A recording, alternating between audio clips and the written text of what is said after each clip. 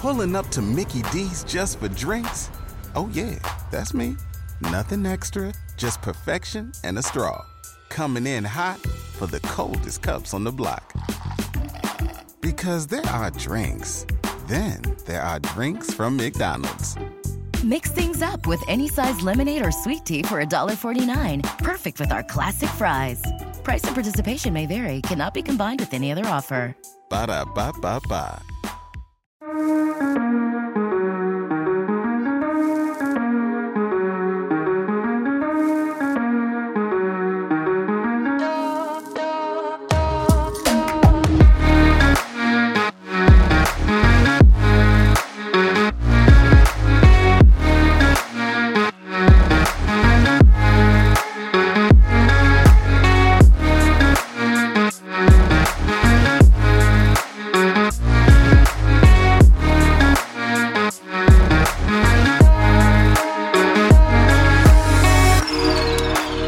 Going on out there, everybody, and thanks so much for joining us here on Expanded Perspectives with me, Cam Hale. And as always, I can't do this alone.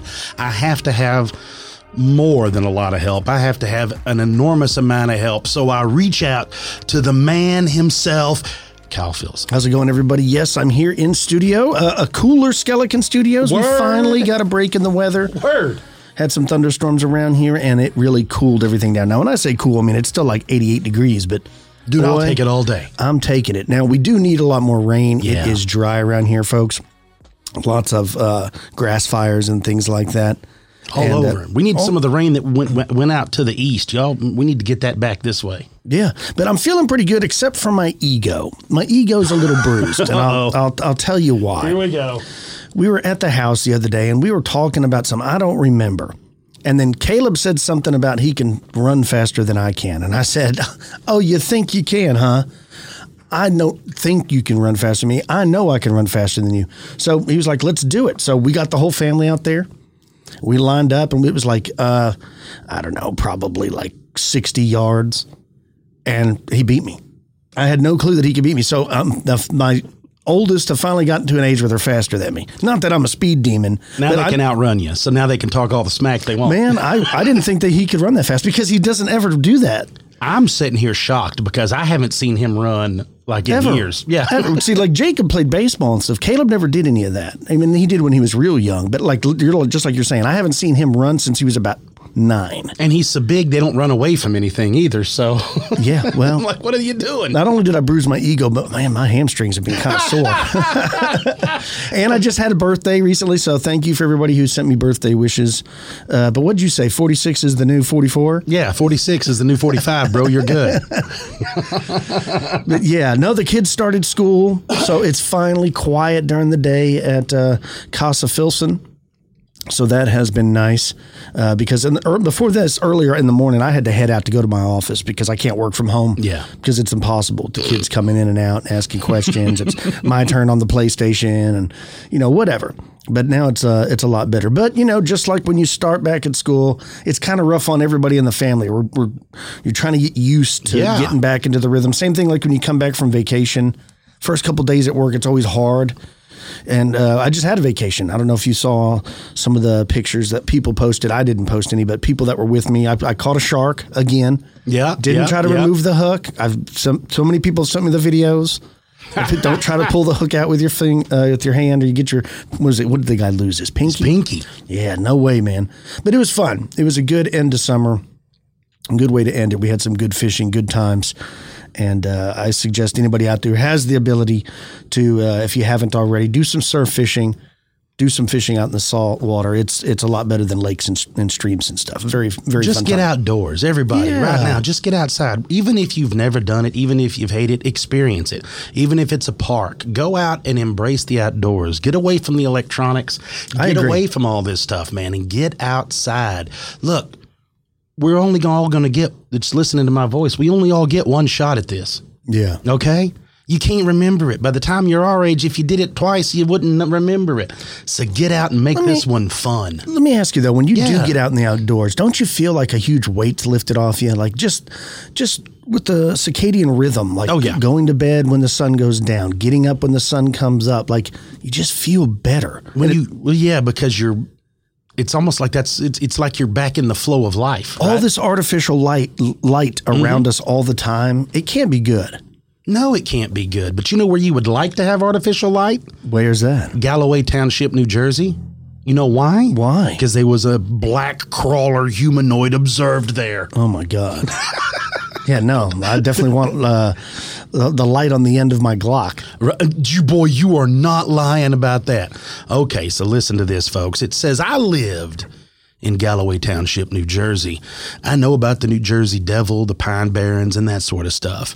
Also, I'm not really a believer, but I'm not a total skeptic either. I'm sure it's possible for monsters and ghosts to exist, but without having much experience, I don't know. But anyway, one night in 2015, I was home alone. I was 16 years old, and my parents worked pretty late and didn't get home until 3 or 4 in the morning. And I was used to this.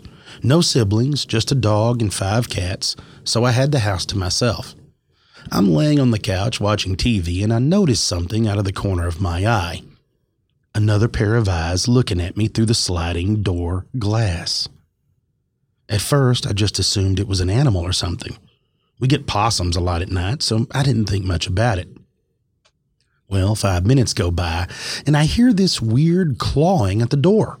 Now, my living room was fairly large, and the TV is in front of me. Then a couple feet away, in this dining room table, and another sliding glass door that leads to my back porch and yard. The thing was on the porch, so I get up to investigate, first by flicking the light switch on, and immediately it scrambled off the porch. It seemed to be scared of the light, so I turned it back off, and I grabbed a flashlight. It wasn't there, so I continued to assume an animal and went back to the couch. An hour goes by, and I hear this loud shriek coming from the yard. Now this time, getting scared, I jump up and ran with the flashlight. I dimmed it down by taking my index finger and middle finger and kind of coiled it around the light, still making it visible but not as bright. And I shone it around the yard, and the thing was still there. But this time it was eating something, and it looked to be small, like a rabbit. Now where I live, there's tons of coyotes, so maybe one had strayed. But again, that shriek was awful. And not something I've heard come from a coyote's mouth. This thing was human, or close to it anyway. The skin was black and kind of wrinkled. It had long limbs and seemed to be in a crouch position most of the time. But it was extremely fast. I got scared and shone the light at it directly, and it again screamed and dashed off into the woods. Well, I stayed up until my parents came home, but I didn't tell them yet, just in case. It was just something silly. I went to bed, and for the rest of the night, nothing about it came up. Now, I had no idea what this thing was, so any advice would be greatly appreciated. Now, I'm an animal lover, so I don't want my cats or my dogs outside one day and then getting eaten by whatever this thing was. Thanks, A. Wow.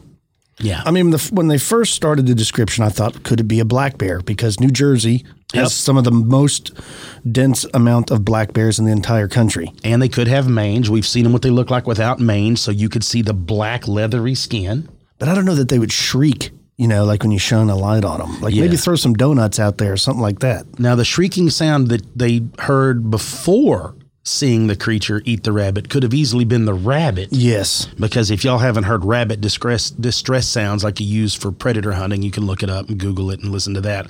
That's pretty well. It's not what you would think a rabbit sounds like. No, it's not at all. If you haven't heard it, it can be a little off-putting at first when you first. I will tell you this: hunting predators at night, when you're calling them in total darkness, it'll give you chill bumps when you just sit there in the darkness listening to that, thinking about what's around you that can see that you can't. Yeah, that's the worst part, right? Yeah. So I don't know what the hell this thing was.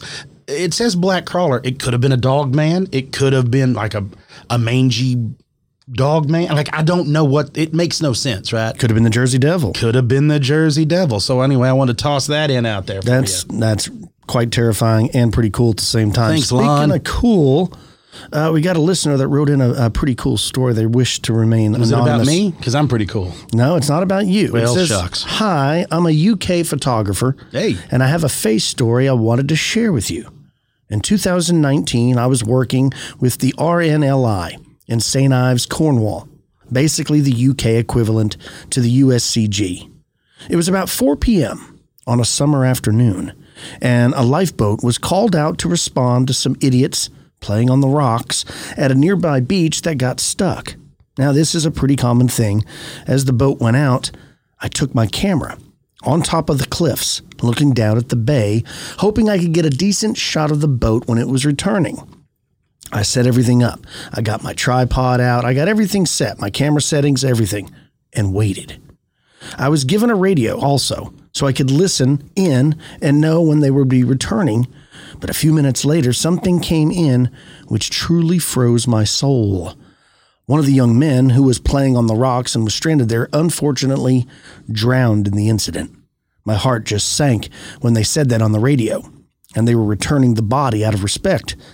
Out of respect, I decided not to take a photo, and I would keep a respectful distance from the lifeboat station to give the family and the crew some space.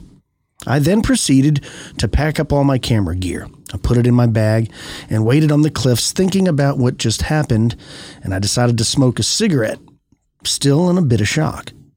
Where I was sitting wasn't that far away from the town below, but it was still quiet at this time of day.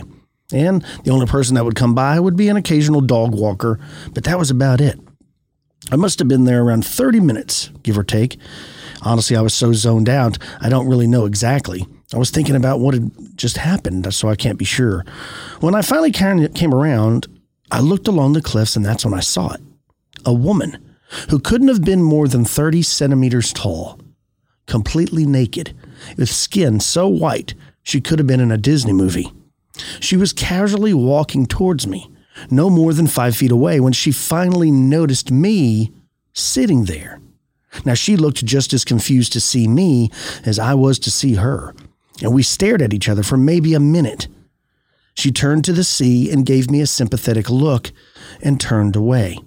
As she did, a person walking their dog walked past us, which grabbed my attention, and when I looked back for whatever it was, she was gone. I grabbed my stuff and I headed back to town. I handed back my radio, and I went to my boyfriend's house, where I told him about what had just happened. He just laughed and asked what was in that cigarette I smoked. We are married now, and he still doesn't believe me. Whenever I'm in Cornwall now, I make sure I visit the same place, just in hopes that I will see her again. I'm not the biggest fan of telling this story, but I've been sitting on it for a while now, so I decided to share it with you. I love the show, and I wish you all well. The Femboy Photographer. Well, thank you.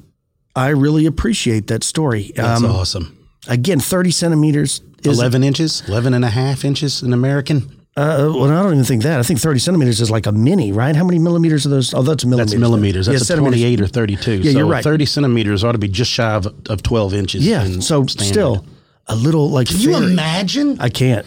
But that's the size I want to see. And how many times does this happen while smoking a cigarette? Yeah. It's like a lot of stuff is seen while smoking a cigarette. I almost want to take up smoking cigarettes just so I can have a cool sighting. Just so I can stand outside and look up. I don't know, man. That is crazy. Thanks so much for sharing that. It's one of those things I really would love to see.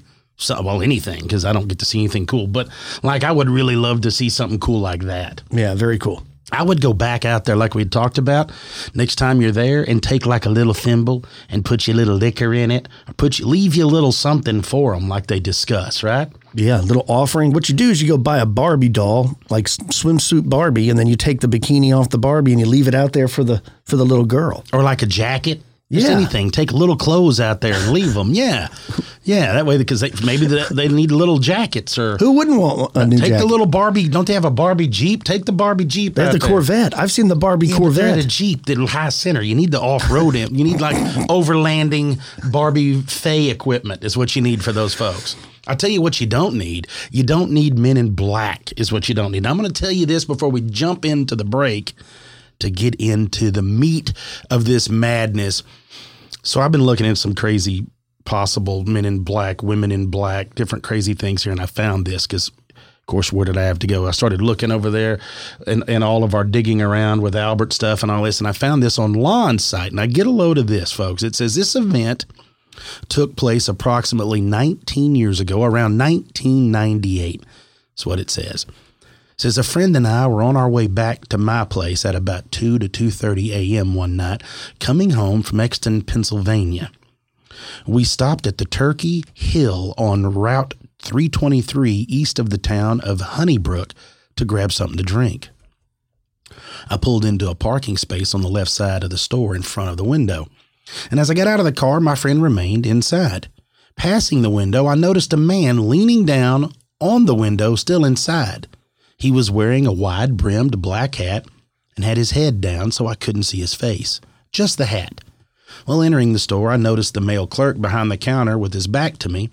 I retrieved the drinks and went in to proceed to the counter, and as I did, I observed the man leaning down in the windowsill, head still down, wearing all black and a black trench coat. Well, paying for my items, I noticed the clerk acted as if the man wasn't even there, but slightly spooked at the same time. Well, being very short with words and very precise with his actions. Leaving the store, I intended to relay this to my friend waiting in the car, and as I got back in, she was looking at the man leaning down in the windowsill and asked if I see this guy. I said, yeah, and I'd told her a little about being inside the store. And as I put the car in reverse to leave, well, at this point, the man began to raise his head. He faced directly out at us, but oddly, as my friend yells, he has no face. It was like it was blurred out like they do on television. Well, needless to say, we were both freaked out a little, and I tore off out of the parking lot and headed east towards my home, which was only a quarter mile or so from the store. My friend and I were silent at this point, and as I pulled into the entrance of the mobile home park, I stopped the car there and told my friend that we were going to go back as I suspected the clerk may be getting robbed by the man in the window. So we headed out of the entrance and west back to the store. I decided to make a right on a back road across from the store, by a local store deli, and I told my friend to look over inside the store to see what she could. The man was no longer crouching in the windowsill, but couldn't be seen inside anywhere either. So I proceeded a short distance down this road to turn around when we witnessed a female wearing all black walking towards us in the middle of the opposite lane. After passing her, I immediately turned around to head back towards the store and asked the female if she needed help. Reaching the stop sign at the intersection, we noticed she was gone. We then turned our attention back to the store across the street and decided to go right, headed west on 322, slowly past the store when we noticed the man was now outside, crouching by the payphone, head down to the right of the store, and a blacked-out Lincoln Continental or Town car parked to his left that we hadn't noticed before. The clerk was inside, standing behind the counter at this point, staring straight out the windows and perfectly still. I turned around a short distance down the next mobile home park with a small diner in front and proceeded east again. This time we pulled back into the parking lot. The man, the car, and the clerk still in the same position as previous.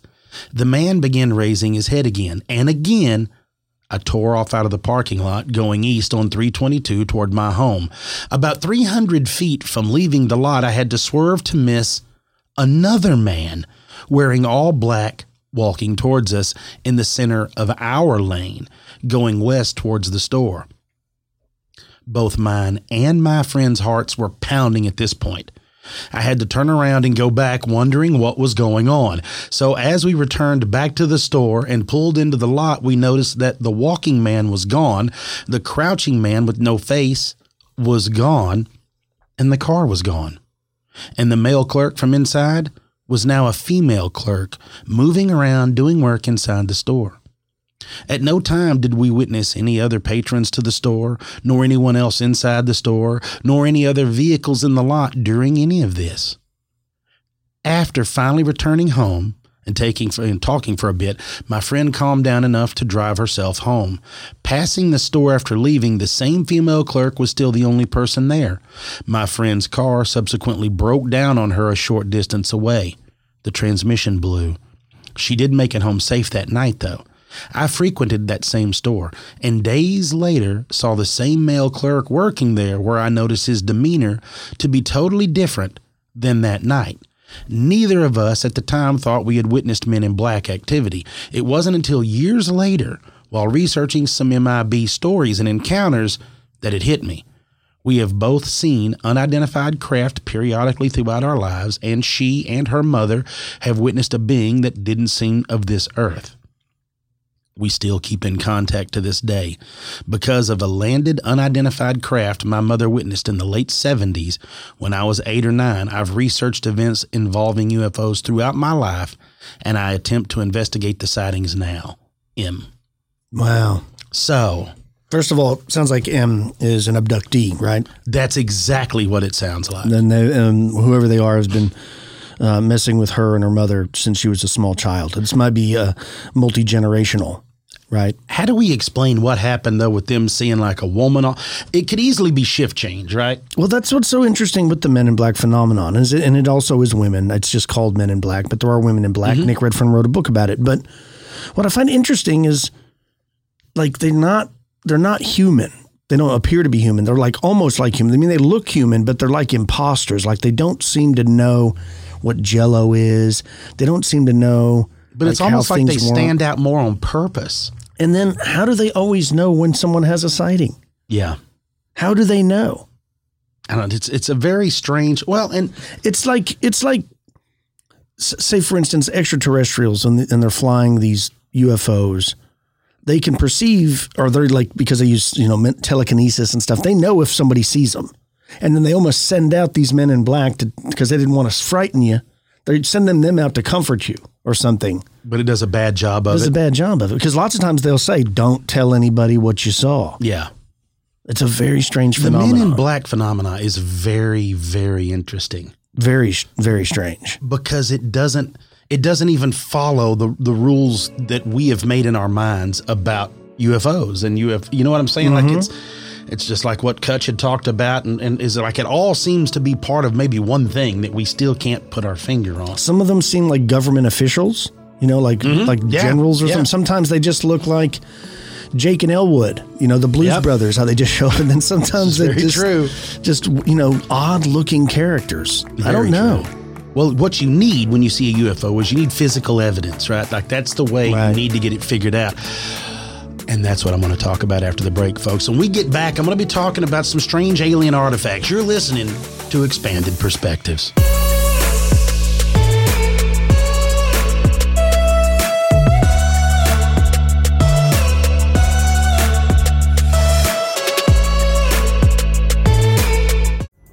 Pulling up to Mickey D's just for drinks? Oh yeah, that's me. Nothing extra, just perfection and a straw. Coming in hot for the coldest cups on the block. Because there are drinks. Then there are drinks from McDonald's. Mix things up with any size lemonade or sweet tea for $1.49. Perfect with our classic fries. Price and participation may vary. Cannot be combined with any other offer. Ba-da-ba-ba-ba. With the Lucky Land Slots, you can get lucky just about anywhere. This is your captain speaking. We've got clear runway and the weather's fine, but we're just going to circle up here a while and get lucky. No, nothing like that. It's just these cash prizes add up quick. So I suggest you sit back, keep your tray table upright, and start getting lucky. Play for free at LuckyLandSlots.com. Are you feeling lucky? No purchase necessary. Void where prohibited by law. 18+ terms and conditions apply. See website for details. Pulling up to Mickey D's just for drinks? Oh yeah, that's me. Nothing extra, just perfection and a straw. Coming in hot for the coldest cups on the block. Because there are drinks. Then there are drinks from McDonald's. Mix things up with any size lemonade or sweet tea for $1.49. Perfect with our classic fries. Price and participation may vary. Cannot be combined with any other offer. Ba-da-ba-ba-ba. Hey guys, it is Ryan. I'm not sure if you know this about me, but I'm a bit of a fun fanatic when I can. I like to work, but I like fun too. It's a thing. And now the truth is out there. I can tell you about my favorite place to have fun. Chumba Casino. They have hundreds of social casino style games to choose from with new games released each week. You can play for free anytime, anywhere. And each day brings a new chance to collect daily bonuses. So join me in the fun. Sign up now at ChumbaCasino.com. No purchase necessary. VGW Group. Void where prohibited by law. See terms and conditions. 18 plus.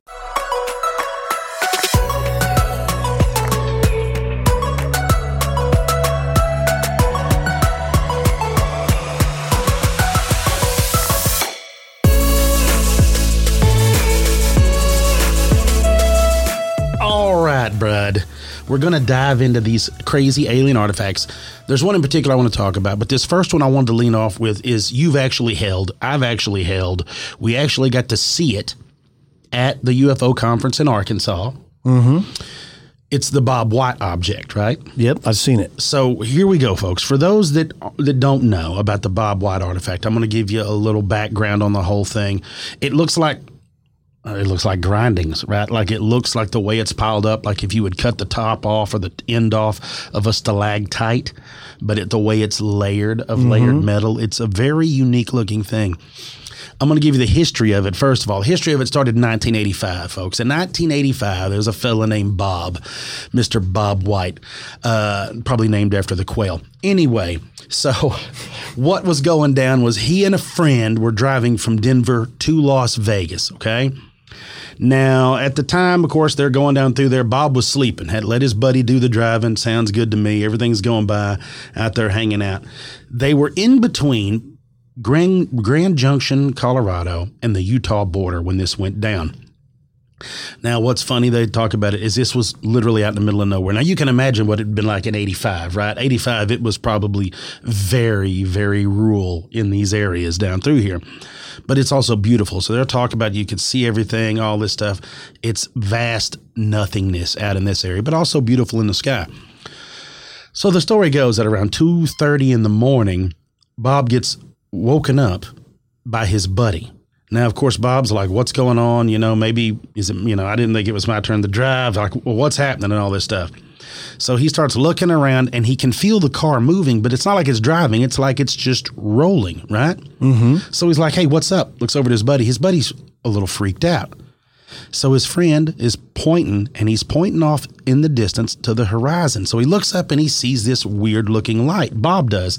Bob said, man, it didn't look like an airplane, right? Right. As it's coming towards them, it's growing in size and brightness until he said that, look, it turned the desert around us into daytime. That's how bright this was.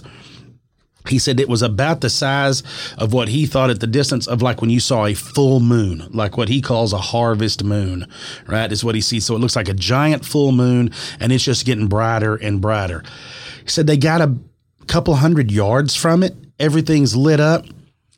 The fella turns off the ignition. They want to coast up to it when he sees it.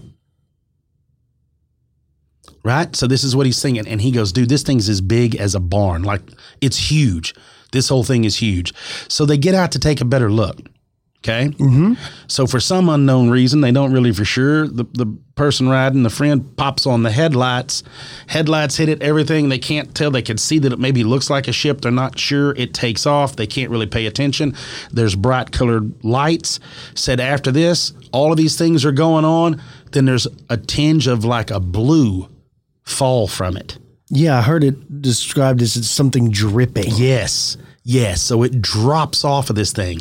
Says then this object takes off into the air, and it's joined by some sort of what he said was like a mothership up there. All right. Then they both take off. Now it's in total darkness. So they're standing there. They're freaked out of what they're doing.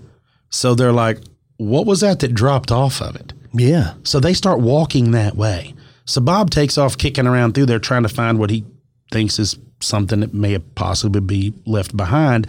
And he finds this object. Said it's about 18 inches deep in a hole. It's like 9 inches where it's dropped off in there. And in this groove that this thing is falling down in out there, it's still glowing. Said he can make it out. It's about 7.5, 8 inches long is what he's looking at. Teardrop shape. Okay. So hot they can't touch it. So they have to sit there and just wait till it cools down. So the friends at the car are not doing nothing, hanging out, freaked out. Bob's over there chilling till he can get it cooled enough where he can grab it. He picks it up and he brings it, sticks it in the trunk. Okay. Mm-hmm. That's it. That's what they take off with it. Doesn't know what to do with it. He the story goes with Bob, and like we had talked to Larry about it, that Bob had never believed in UFOs, never believed in any of this stuff until this happened. Like total skeptic, can't happen, this whole deal. Bob brings it back, starts getting it. He keeps it in a safety deposit box. He starts carrying this thing around. He's trying to get it tested. He's going to these conferences. He's doing all this stuff. He even opened the Museum of the Unexplained, which is still open now. You can go on Facebook and look this stuff up and see this whole thing, trying to figure out what it was. So finally, in like 96, I believe it was, they sample this object. They take it and they get it tested at the New Mexico Institute of Mining and Technology. And you remember Larry had all the paperwork out. I mean, everything on there. Now, what one thing was said is, and here's the thing that we got. We were told different stories. We've read different stories, the whole thing. You will read some of these stories say, oh, this is what it was. The others say it's nothing more than grindings. It's nothing more than this. What the mining and technology found out was they didn't really come to anything firm. And the reason they didn't is they said, look, we don't have the money, and nobody's got the money to just throw at the testing of this. So it's going to take thousands and thousands and thousands, if not hundreds of thousands, to run tests on this thing that they need to run, right? Yeah. At least at this place is what they were saying. They didn't find any evidence that it was extraterrestrial at all. But like they said, look, we didn't dig into it as deep as we could have. We just ran standard testings. I know that there's been other tests run. And I know they're looking to run more tests, because when Kyle and I had talked to Larry and held it in this whole thing, he had a bunch of tests done saying that the way this metal was put together, the way whatever percentages it wasn't done here. There's a lot of weird stuff about the whole thing. It doesn't look like you would think it to look like, it's got to be alien. It does look like slag. It looks like something along those lines, but having never seen or found it myself, right? Like, I don't know. I have no idea if it would be what it is. I'm just telling you, what me and Kyle had found out about it. There's also something else. As we're getting into this metal and we start talking about this, I don't know if you knew this, Kyle, but where was this place at? It's between the borders of China and North Korea. There was a person named Dimitri, and Dimitri was going out and getting coal, right? This is more of those anomalous things, goes out and gets coal. In this, he notices what looks like a rod pressed into the coal. So he calls his biologist buddy. His biologist buddy comes up, takes it, checks it all out, says, hey, look, this is really, really weird. It looks like a metal rail that was artificially created, stuck in some coal. Right. And they said it's like the parts that are used, what they said, in electronic devices. They couldn't believe it. So the Russian papers do now this is a while back, right? So the Russian papers do some checks on this whole thing. They get in there. They said, look, the coal deposits that this coal came from and this mine came from says it dates this metal back to 300 million years ago. So like this piece of metal and this coal has to be that old, right? So the biologists break open the coal. They bring it out where metal is pressed into it, where they can see it in there.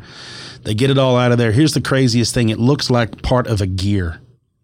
It has been refined to where it looks like it's been built, like I said, like a gear, kind of like the hammer. But you can tell this is part of a gear. Now, this is what the Voice of Russia has this to say. It says, when geologists broke the piece of coal in which the metal object was pressed into and spot treated it with special chemical agents, it turned out the metal detail was unusually light and soft. It was found to be composed of 98% aluminum and 2% magnesium, which led to the implication that the metallic object was created artificially. Because what I've learned in all of this stuff, and what most of them you'll learn, is like aluminum doesn't come solid. You have to get it out of things, right? So you have to get it out of the soil. You have to get it out of rocks. You get it out of certain things. So in order for it to be 98% aluminum solid, something made that. Now, they're not saying exactly when, but look, that's not the only place. We've also talked about I believe it's called the Iud object in Romania. The aluminum Iud. Yeah, from the 1973. Aluminum wedge of Iud. There you go. Although the name that Russian tooth was pretty cool, the Chernogorodsky mines. See? That's a cool name, Chernogorodsky. And over there, it's not. Over there, it's just like probably saying, it's like Bausch and Lomb or something, right? Like they don't, you know what I'm saying? Like it's just a normal deal, this whole thing. From the Caucasus region. From Caucasus. So, okay, with the wedge, all that stuff that they're talking about, there were, of course, they found 3 objects at the time when they unearthed that stuff. Over 30 foot underground when they found the first two. And around this area, they said that they were some mammal bones, all right, that they dug up when they were bringing those wedges out that were, they said, well, and of course, this doesn't narrow it down great, but listen to this, between 10,000 and 80,000 years old. That's something that they had thought. So again, we've got very finely made, well, I guess you could say it looks almost like a lightweight axe head, right? The way that wedge would look. So, yes. But it's very finely made. When I say finely made, I'm talking about it has 12 metals in it and it's 90% aluminum. So again, with the aluminum, and again, it has to be basically built, right? This was a quote coming from Azo Materials on the subject that said aluminum-bearing compounds have been used by man from the earliest times. Pottery was made from clays rich in hydrated silicate of aluminum. Ancient Middle Eastern civilizations used aluminum salts for the preparation of dyes and medicine. They are used to this day in indigestion tablets and toothpaste. And at one point in history, aluminum was such a valuable commodity that rulers of the wealthy preferred impressing their guests with plates and cutlery made from aluminum rather than gold. So this may have been something that, if we are along the lines of ancient civilizations, this is something that could have been around truly hundreds of thousands of years. Now, of course, it's long history, like we've talked about on here, but that metal aluminum was not discovered until the 1800s because of it never occurs naturally in its metallic form. So you have to find it, like I said, in soil, clay, things like that in order to bring it out. I tell you all these things to bring you around to this. This is the Betz sphere. Now, this is one of those things that I don't know how to feel about it. I've always felt one way. You feel just like we talked about with that dripping of Mr. White's, right? Yes. Any of these little aluminum pieces that you find, or you don't know how to feel about it. But this story is a great story. The story starts in March of 1974 on the 27th. So the Betz family was out kicking around. They had had a brush fire on their property near Fort George Island there in Florida. So they're out there checking out of all of this stuff by where the damage it could have been done. Now, it's real dry along the coastal marshlands there of northeastern Florida. And it's pretty. If you go up through that part, it's very pretty down through there. So they're walking around checking this stuff out. And what do they find? Yeah. Antone and Jerry and their 21-year-old son, Terry, found this globe out there after this fire. And I don't know, they don't ever, and it never really alludes to the fire caused this, right? Right. It's just the fire had burned off and there it was. Now, there are also tales that they had seen UFOs and UFOs have been witnessed all along there. And we know that up and down the coasts of Florida and all around through there, they see UFOs all around the ocean and all that. So there easily could have been in there. This is what we know. We know that they were all three out there. The family was inspecting what fire had done. And they find this globe the size of a bowling ball sitting there in the grass. It's silver. It's a perfect sphere, 8 inches in diameter, completely smooth, except for something that's odd. There was a symbol in it that was an elongated triangle that was on it. They said that it was basically just plain. There was nothing fancy about it, nothing wild about it, and it was very heavy. It was quite heavy for them to gather it up. So who knows? Of course, we've also got to think it's probably been burned. It's like an alien bomb. Yeah. Like, leave it alone. It could be. Exactly. It could be. So they're checking it all out, and they're like, well, what do you think? Could it be an old cannonball? Could it be something like, because we're also thinking it's not perfect and shiny and beautiful. It's been weathered. It's been laid out there. It's probably got dirt and grime and smoke and whatever else is on it that they found it. So they're like, maybe it's a cannonball. They have no idea, right? There's a long history of all that stuff down through Florida with the Spanish and all this. So they're like, well, what are we going to do with this thing? So they take it back home, right? And they're like, they're checking it all out. They put it in there, and they're like, so they get it home. They put it in like a foot locker, like an old chest, like your parents would have, right? They just stick it in there, and they leave it. What's funny is when they were first talking about it, they said that maybe it was something that NASA had lost in there. Maybe it was something that had come off a satellite. Now, y'all have to imagine, this is 1974. So the depth of knowledge that the common person would have about all of these things, or basically anything, or at least the ability to tap in to the internet knowledge. No, it didn't exist. Not only did it not exist, it was far removed from most people's lives, right? Like nobody, like you can now jump on, you find something odd, you can instantly start posting pictures, asking questions. Like you can go crazy in these places. 74, that didn't happen. No. Like nobody, they were just like, what do we do with it? I don't know. We found something cool. Let's go, we'll just take it home. So that's exactly what they did. Carried it home. Then they allude to the fact that that's when things started getting wacky.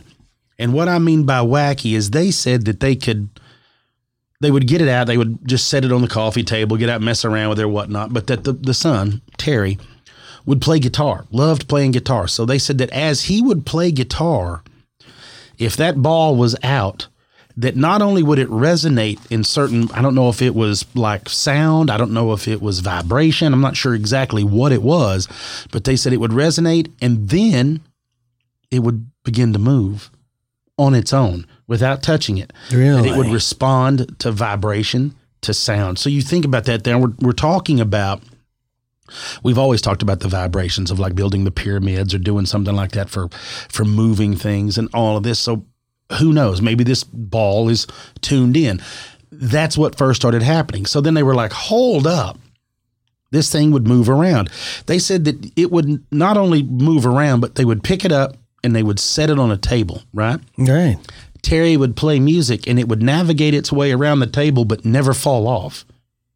Just with sound. Just with sound. Just it would react to what he was doing and it would, like it was intelligent, make its way around Roomba style without falling off a cliff, of course, with this crazy metal sphere. What it brings to mind to me is now that you're mentioning this resonance that moves this thing and the fact that it's in Florida, it reminds me of the Coral Castle and Ed Leedskallen. Remember? Because that was what he claimed. This was that Latvian guy who did his work at night and would erect huge things. And he said he knew the secrets of the Egyptians, and they would use sound to move these stone blocks. Yep, ley lines and I wonder how vibrations. far the Coral Castle is from where they found this mysterious ball. I don't know. We're going to have to check into that. That would maybe be cool. Ed found the same ball, and that led him to the discovery of how he was moving that stuff around. Or maybe that was one of his balls. Right? Maybe it was. Maybe it was. So it doesn't stop there with the weirdness, man. So while they're messing around doing all that stuff, they said that doors would open and close around there, shelves, drawers, all that stuff would move around, moving this stuff around through this whole deal while that ball would move around there with it. They said it was also affected by solar radiation, that it would move more intensely if it was like a bright summer day, that it would really move around on this whole thing. So Terry gets crazy. Of course, he's the kid, right? So he's like, I got to know more about this. So he takes this thing into his room, gets it set up on the table, and gets him a hammer and smacks it with a hammer. Oh, no. Not only did he say that thing starts ringing, like it rings loudly, but it rolls all the way, of course, it starts rolling around his room. So he would pick it up, shake the thing, set it down, and it would roll around. And he said not only would it ring, but it would make a ringing noise if you shook it like something is inside it. So they still don't know. Now, this whole time, they're just messing with this thing at home. You got to be thinking about it. Again, 1974, folks. You're like, what have we gotten into? Now we have to contact the officials, right? Now we got to tell everybody we may have something here. So they start talking to newspapers, thinking that somebody might tell them what this thing is. Well, the Jacksonville Journal took it pretty serious, and they sent a photographer named Lou Egner out there. And Mrs. Betz told him, hey, set this thing down, put it on here. So it just, and this is what Lou said, it just rolled a ways and then it stopped. And he was like, okay, that doesn't show me anything. And Miss Betz was like, hold on a second. Lou says, then again, it turns by itself and rolls to about 4 foot towards me, stops, turns again, rolls to the left about 8 feet, makes a huge arc, and then comes right back to his feet. So he's watching it move and change directions, not like it's rolling in an unlevel house, not like it's been pushed in a certain direction. It's going zigzag motions like it's remote control, right? Right. Well, it got crazy. To say a media frenzy would be putting it softly, right? Like it went wacky. People started going crazy. They wanted to know more about it. They wanted to know what was going on. Of course, who don't? We want to know about it now, right? I mean, we're dying to know now what's going on. So they get in touch with some people, and different people come in, and this one person was a fellow named Mr. Carl Wilson, and he owned a holistic institute in Baton Rouge, and it was called Omega One. So he went down there. He goes in there to check this whole thing out. He's in the home, and he claims that he spent the whole afternoon with this ball. I don't know what he could do with his holistic institute, but whatever he did, he claims that not only did this thing have a very powerful magnetic field, but that he felt that it was transmitting a radio signal. So, of course, that freaks him out, right? You're like, holy crap, who's this thing talking to? So Miss Betz is like, you know what we got to do? We're going to have to contact people. So they get a hold of, the Mr. and Mrs. Betz, Terry, all of them. They start calling the military. They call a Navy base. And they're like, hey, look, this is what we have. They're right there in Florida. Hey, we'll meet you up with it. What's going to happen? We need to know what's going on, but we want to make sure it's not y'all's. Like, this doesn't belong to the U.S. Navy, does it? So the U.S. Navy comes and gets it. And so they're like, okay, we'll check it out. They go to looking at it. They're like, nope, it's not ours. We'll take a look. So they x-ray it. They do some metallurgical tests to it. What they find out is that it's high-grade common stainless steel. Okay? Okay. The shell, it's hollow. There's a shell. The shell around it's about a half-inch thick, 13 millimeters, y'all. Excuse me. And it weighs, and like I told you, it's about 8 inches around in diameter. And it weighs almost 22 pounds. So that's a pretty heavy, dense piece of metal, right? Right. So they say, hey, look, this doesn't seem to be anything crazy. Given the size and the thickness that we've done, we can do some math, and it's the right weight for stainless steel. This all seems to be on the up and up. There's no seam on this. They can't find on the ball. It's seamless, and it's scuffed, but that's about it. The only thing on it that they point out is this tiny triangle. They're like, we don't know what this little tiny triangle thing's about. It's like 3 millimeters long. That's it. Could it be like a maker's mark, like wherever the thing was built? It could be. So because of all the newspaper reports, it lands on the desk of Dr. J. Allen Hynek. So Hynek reaches out. He contacts the family and says, hey, can I take a look at this thing? But I'm up here in Chirac, right? I'm up here in Chicago. What are we going to do? They're down here in Florida. Nobody would ship it, right? So Dr. Hynek just so happened was going to be in New Orleans. So when he's in New Orleans a week later and all that stuff, so apparently they come down and they bring it down there. So they want to come and show it. Here's what's funny. Back in this time, the National Enquirer had a $50,000 prize for proof of aliens. Really? Yeah. So that's what so Hynek and a bunch of others were down there on this Enquirer's panel. So they bring them, hey, bring the ball with you. We want to check it out. So they go down there. They bring all the stuff, right, with them. They determine that, hey, look, this sphere has not been manufactured and it's not been tampered with. Okay? This is it. So the military, after they do all this, says, hey, look, can we get it back? We would like to take this thing back and go over it some more. The Betzes were like, no, we're done with it. We're finished. We're just putting it back up. That's it. Well, the military didn't take no for an answer, and they seized it. They took it, said, hey, look, we got to test this. So they took it to Jacksonville Naval Air Station again. They're going to shoot some more pictures of it. They do all this stuff. And like I said, they go through there with Dr. Wilson. They go through and check all this stuff out. And they said there's some elements inside the sphere that are, in air quotes, heavier than anything known in the scientific community. It's very strange as they talk about it. And they give all the stuff. They did find out that it could withstand 120,000 pounds of pressure per square inch. But do they know if it was man-made? So after the story comes out, okay? After the story comes out, there's a Coca-Cola driver, like a delivery guy, right? And he sees these spheres outside of this hotel that's managed by an artist. And this artist is named James Derling Jones. And he was living at the time in Taos, New Mexico. So this fella calls to Jones's attention to the newspaper, talks a story about the Betzes, all of this stuff. Reporters start calling him to ask him about this ball. because he had seen, or turns out he had a bunch of these balls that he had used in these sculptures at a pendulum. So the story he says is he had made a run a few years back in his bus. He had one of those Volkswagen buses, and he was getting scrap metal for his sculptures, and that a friend had given him a number of balls from a large industrial ball valve company in two sizes, 8-inch weighing about 22 pounds and 10-inch weighing about 70 pounds. Having no room left inside this Volkswagen, he straps them on the luggage rack, these big metal balls. Story goes that he was in the Jacksonville area around 1971, and he lost some. Driving through that area, they come unharnessed in some way and fell off the road.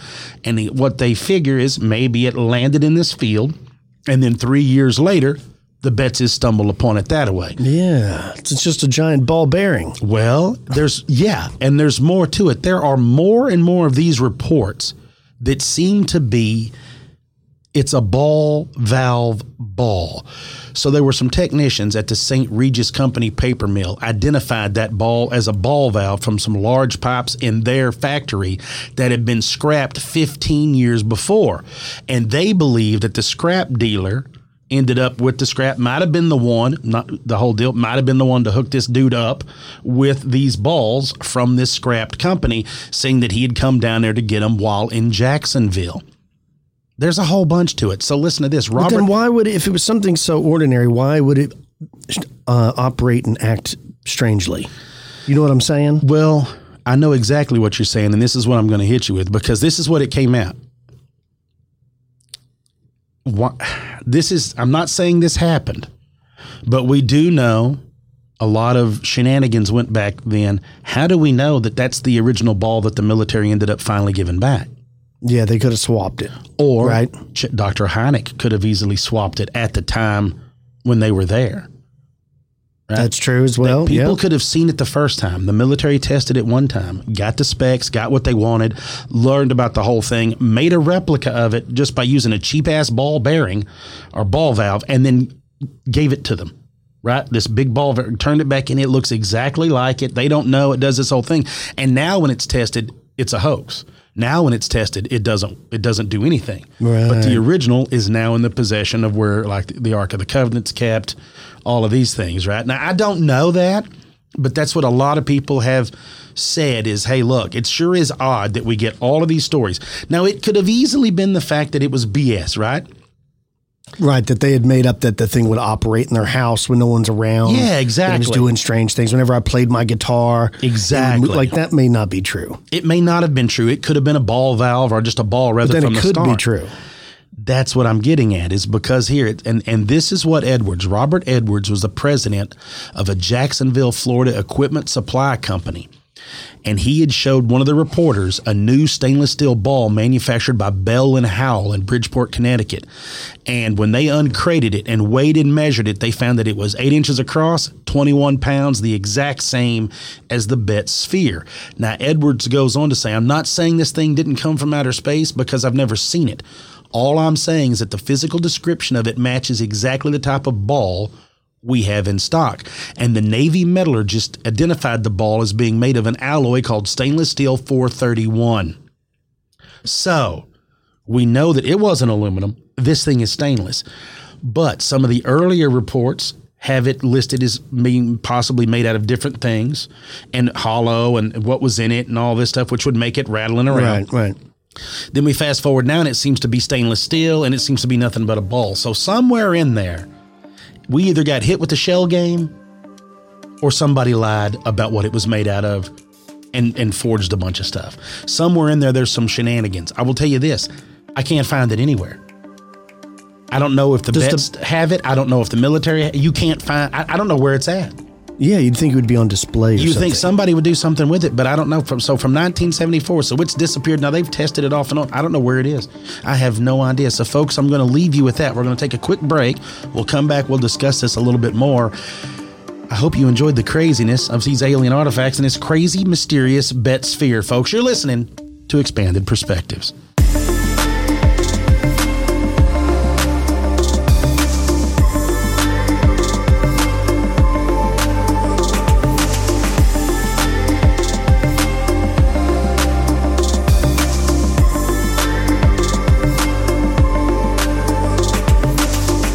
Hello, it is Ryan, and we could all use an extra bright spot in our day, couldn't we? Just to make up for things like sitting in traffic, doing the dishes, counting your steps, all the mundane stuff. That is why I'm such a big fan of Chumba Casino. Chumba Casino has all your favorite social casino-style games that you can play for free anytime, anywhere with daily bonuses. That should brighten your day a little. Actually, a lot. So sign up now at ChumbaCasino.com. That's ChumbaCasino.com. No purchase necessary. VGW Group. Void where prohibited by law. See terms and conditions. 18+. With the Lucky Land Slots, you can get lucky just about anywhere.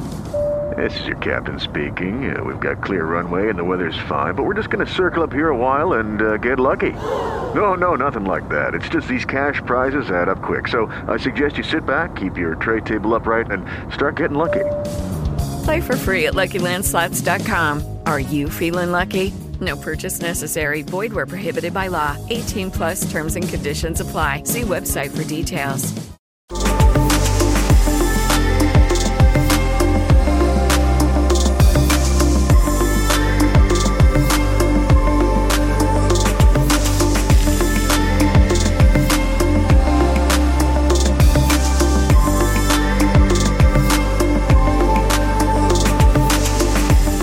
And we are back. Brud, what did you think? Man, that is a crazy story. I've never heard of that. I do like the artifacts that are out of place. Like what's the Koso artifact? Remember that one where it's like a spark plug they found inside of a geode or something?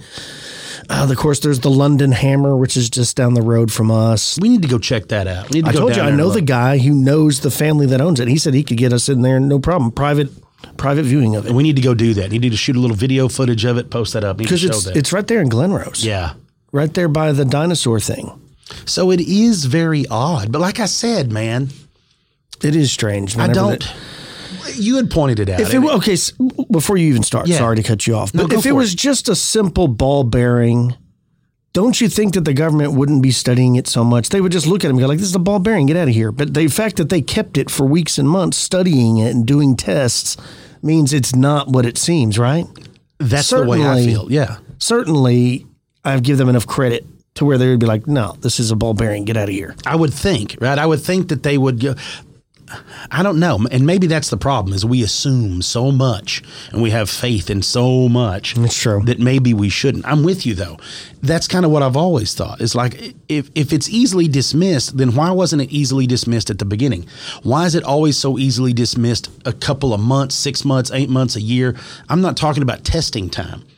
I'm talking about after they get it back, then they want to see it again. Or when they give it back, maybe it doesn't do the things that it used to do because that's not it.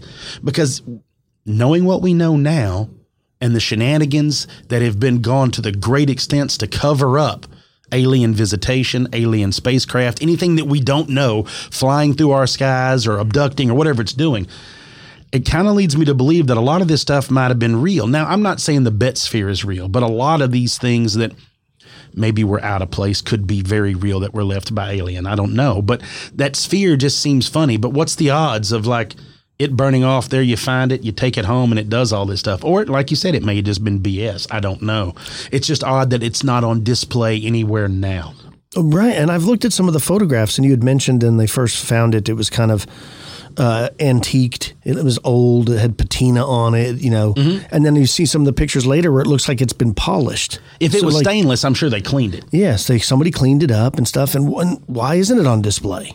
And it may not have been too terrible if it was stainless only out there like 2 or 3 years. And how come nobody can find it? Like nobody knows where it is now. Well, that's what I'm saying is all these other out-of-place artifacts and all these other strange things, there's places that you can look at them, you can find them. This one's just gone. If it was truly alien, do you think like a craft came down and took it back? I think the government has it, and I think they're still studying it. And here's why I say that. If you remember when you listened to or watched the documentary about Bob Lazar, he talked about that sphere that they wanted to cut in half. Right?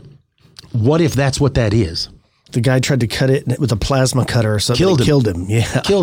Killed his ass, yeah. So what if, because that's the first thing I thought of was that's the sphere. I don't remember the exact size, but I'm thinking it couldn't have been much different than that. Now just take that, and that's what got left there. It fell out of it or they dumped it. Maybe that's an energy core, and that energy battery core was used up, or maybe whatever it was. And so that ship dumped it, switched to another one, and took off. Yeah, and the resonance that makes things move, that's a real thing. I mean, you can go in there and see where they can balance ping pong balls and stuff with nothing but just a frequency. Yeah, exactly. So, I mean, like that could really those are baby steps that we're using. So, yeah, I mean, I don't know. Like I said, I'm at a loss. These are the things that I get so caught up in is because I'm at a loss for it. It could be left aside because it's a joke. Right, everybody knows it's a hoax. It's a bunch of crap. Nobody cares. Or is it out of sight, out of mind? I don't know. Check this out. This is a pretty interesting story that was sent to us by a listener. I don't know if it's Faye. I don't know if it's something else. I want you to tell me what you think. Check this out. It says around 2009, our family started having some unusual occurrences in our Colorado home. At first, we thought our son was up to something because it was happening right outside of his bedroom. Now, his room is downstairs with a bathroom adjacent to it. We started to discover water splashed on the floor between the bathroom door and his bedroom door.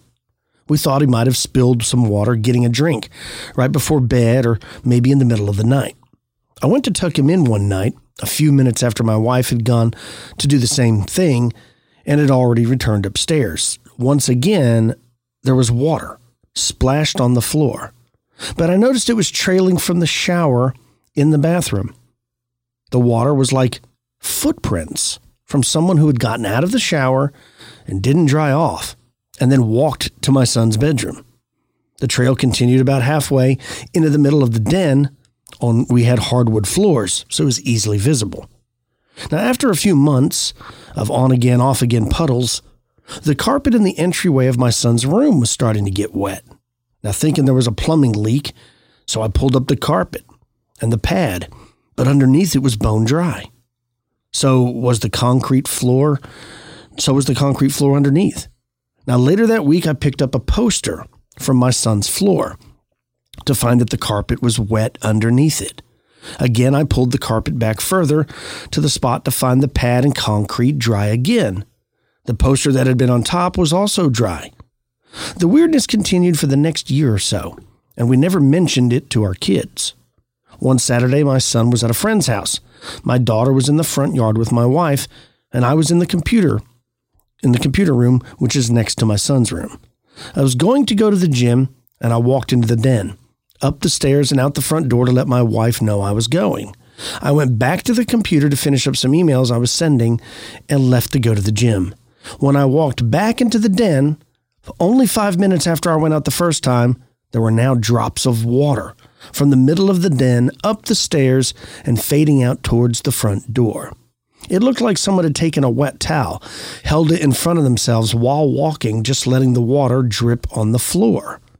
My wife and I have heard someone walking up the stairs at night, and we would get up thinking our son needed something, only to find no one there. Another night I came home with my son after hockey practice. My wife and daughter were out. I heard the shower downstairs start, and I knew my son was going to get cleaned up after practice. I heard singing coming from the stairwell. That was next to the kitchen leading down to the den. Now, my son is always singing, so I leaned over the half wall to tell him not to waste too much running water while he was in the den, but there was no one there. I heard the singing plain as day. The hair on my arm is standing on end just thinking about it now. Since then, I've had the lights turn off on me while in the computer room twice. I actually heard the click of the switch behind me. A few years later, my daughter told me about the fairies that were in the backyard. Now, I assumed she was just talking about the dolls she had, but she said no, there was lots of fairies. I asked her what they look like. She described the small winged ones like you see everywhere. I said, just like your toys? And she agreed, but she said not all of them looked like that. Some were as tall as her mother and I. I asked if they ever said anything. She said no, not really. They just wanted to see what she was up to. Most of the time she saw them when she was eating her lunch in her treehouse. I asked if she ever saw them in the house, and she said sometimes, but only downstairs, but not very much. Now, downstairs is where my son's room and the computer room are. I didn't tell her that they were make-believe or anything like that. I just told her never to accept any presents or food from them, and definitely don't go anywhere with them. Wow, what a strange That's good advice. That's 100% good advice. But like the water in the house, is that Faye doing that? Is that like a poltergeist? Man, is that it almost ghost feels like activity? It almost feels poltergeist activity. Here's what I would do. I would look back into anything you might have brought into the home right before all this stuff started. Any kind of construction you might have done around the home, in the backyard, anything like that. Do a little history check around all that. But if she's seeing them in the backyard, I would go out one evening without the kids knowing, and I would make an offering. Right? Again, with the offers. Right, exactly. I mean, that's what we know, that if you go out there and offer them just like a little piece of candy, or like they always talk about, a little thimbleful of liquor, that, look, y'all might get on their good side. You may not have any more of these problems. That is true. This is just one of those things that I would check out, but I would for sure, before I went all Faye, I would treat it as something that might be poltergeist if it were me, right? Like if I was having this weird stuff, I'd be like, what was the trigger? Where did this start? Is it like, did I bring something in here? Did we offend something? Like, right, you know, let's say 2 weeks before all this started really popping off, start thinking back to what all had been done. Yeah, that's good advice. Just to find out. But look, I'm hoping it's Faye, but it's really pretty cool. The daughter can see all the Faye, know the Faye are out there. Like, that's pretty interesting. Yeah, and wise words to tell her not to accept any food and drink from the Faye. Nothing. All right, very, very cool. Cam, what do you got planned for the rest of your week? Man, I don't know. I got the daughter delivered back to college. She's been down there all week. They've been doing a bunch of stuff, getting ready for their thing. I'm just still kind of out of sorts, trying to find my way again, because you know how it is once you get everything going. It's just like this, like you talked about. Your boys are back in school. It's like everybody's got to find that rhythm again of what we're doing. So, yeah, it's still kind of tossing me off a little bit. But other than that, I'm good to go. I think I'm going to be playing some Dungeons and Dragons later. Yeah, that sounds like fun. Yep, I'm just trying to get back into the swing of things, like you said, with school starting and everything. But that's about it. I don't have anything big planned coming up. The rest of the year should be smooth sailing. I'm hoping, keeping my fingers crossed. About the only big thing I have going on is the live show. And bow season. And archery season. Bow season starts, then the live show. That's right, folks. October 28th, 7 p.m. at Panther Island Brewing, folks. Come see me and this guy. You can come hang out. We're going to tell some stories. Our buddy Lyle's going to be there. We're going to have a bunch of people there, man, or we're going to try anyway. But, yeah, we're going to have I've had a lot of people message me about how do they get tickets. There is no tickets. It's free. You don't have to buy. It doesn't cost anything. You just show up. Not for us. You may have to pay like an entry fee to get in there so you can drink beer. But to the brewery or whatever. To the brewery. I know that they do that sometimes, wristbands, and then sometimes I think they just leave it open. You just come in and drink, come and go. I know we're not charging for it. Right. So, and I still haven't heard back to if what they've got planned, but I think it's just going to be, I'll get some more information for sure on that. But yeah, as far as Kyle and I, we're not charging for a thing. Come see us, come hang out. If you've never been to Texas, this is a perfect excuse to come down. The weather's going to be good probably around then. Come down, eat some great food. Drink some good cold beer. You'll be in Funky Town, and you'll hear some stories about some really interesting stuff that you can find in and around the DFW area. Yeah, you can go down to the legendary stockyards. You know, they always got cool stuff going on there. They got rodeos and bull riding and stuff all the time, right? Billy Bob's, you can go to Billy Bob's. They've took the columns out, which I can't imagine. You imagine the dance floor with no columns? That's going to be weird. So, yeah, we'll see. All right. Well, if you have any stories you'd like to share with me and Cam and the listeners, do not hesitate. You can email the show, expandedperspectives@yahoo.com, or you can call the show 888-393-2783. Let's thank our sponsors. Manscaped, right now get 20% off plus free shipping with the code EXPANDED at manscaped.com. Also, Trade is offering new subscribers a total of $30 off your first order plus free shipping when you go to drinktrade.com/expanded. And HelloFresh, go to HelloFresh.com/expanded16 and use the code expanded16 for 16 free meals across seven boxes and 3 free gifts. That's about all the time we have for this episode. Till next time, folks, I'm Kyle. He's Cam. Peace, y'all.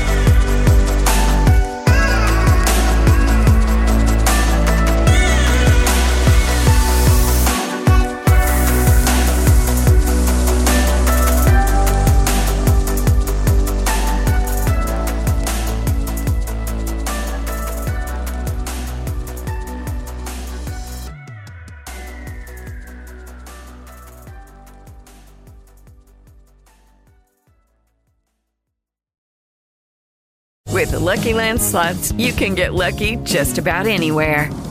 This is your captain speaking. We've got clear runway and the weather's fine, but we're just going to circle up here a while and get lucky.